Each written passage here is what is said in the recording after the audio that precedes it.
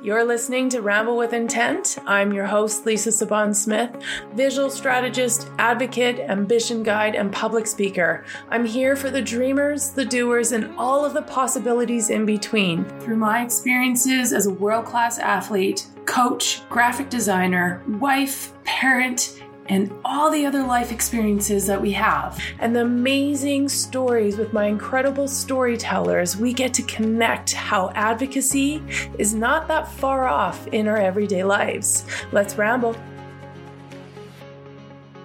All right, folks, today's episode is brought to you by Earth Runner Sandals. They're the perfect sandal for your minimal shoe needs that connect you to the earth with every single step using their copper grounding post. These sandals are super comfortable, waterproof, travel well, look fancy, dress down, work for hiking, and frankly, I don't think you'll be disappointed. I am an affiliate, so you can visit the link in the show notes and use coupon code LISA10 for 10% off of your purchase.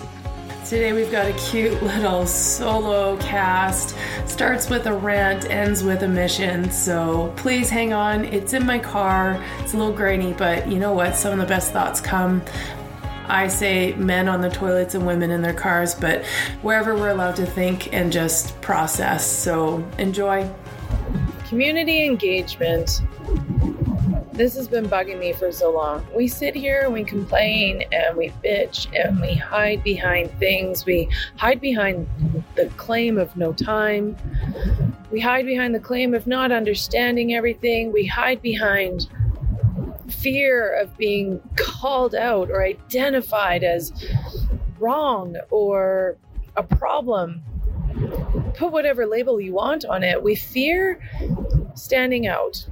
And that's a human nature thing, being able to blend in and fit within the crowd as a survival mechanism. I get that.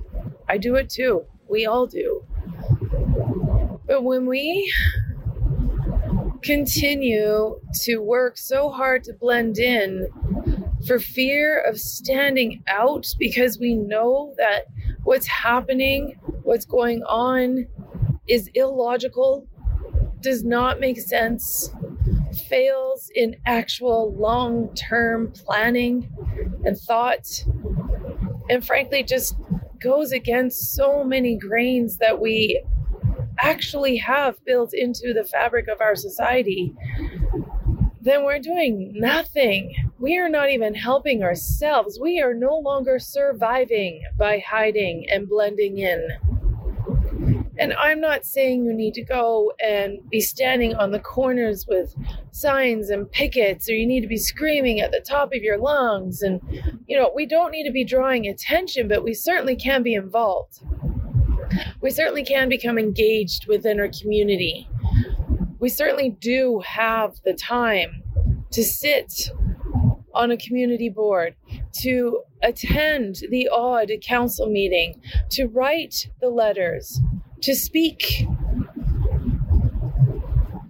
with our council members, to hold meetings with them, to try and connect and to try and actually go back to the human way, the actual healthy, democratic, natural way of conversation, of learning, of seeking to learn more and engage more and gain knowledge. So then we do know enough. And we do have the time because now it's a normal habit. And I struggle with this too. I get it. There's so many things and life is crazy. And it feels like, sometimes we have to sit there and be like, whoa, hit the pause button because I cannot keep up. I understand. This world is moving fast. And sometimes it's hard keeping up with it.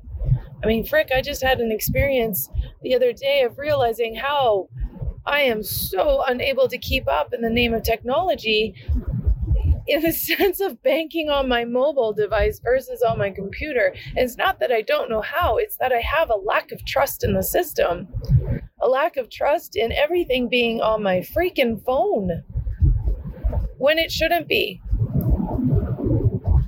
But that's where we're at.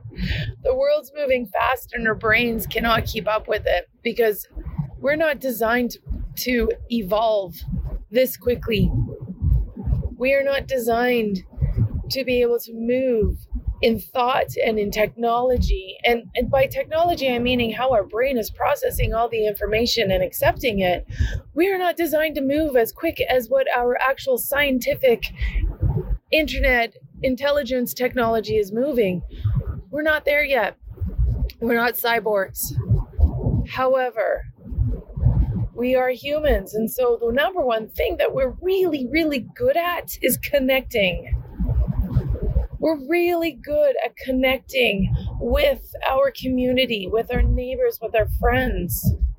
And I think it's time that we start getting back to that we return to connecting, to learning, to actually engaging in conversations with people who have opposing opinions without getting angry, without getting upset, but being curious and learning. And when we do that, then we expand so much more and we learn more.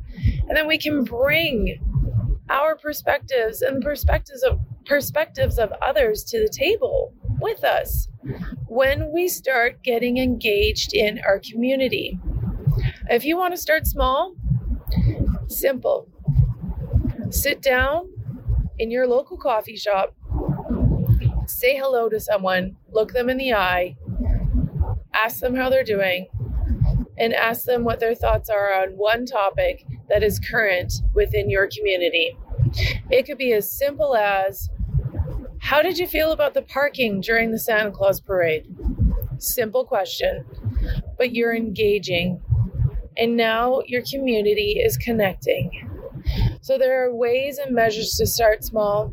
You don't have to go to council meetings immediately. However, the more that you're able to start building up the courage for those questions, then you become more and more courageous.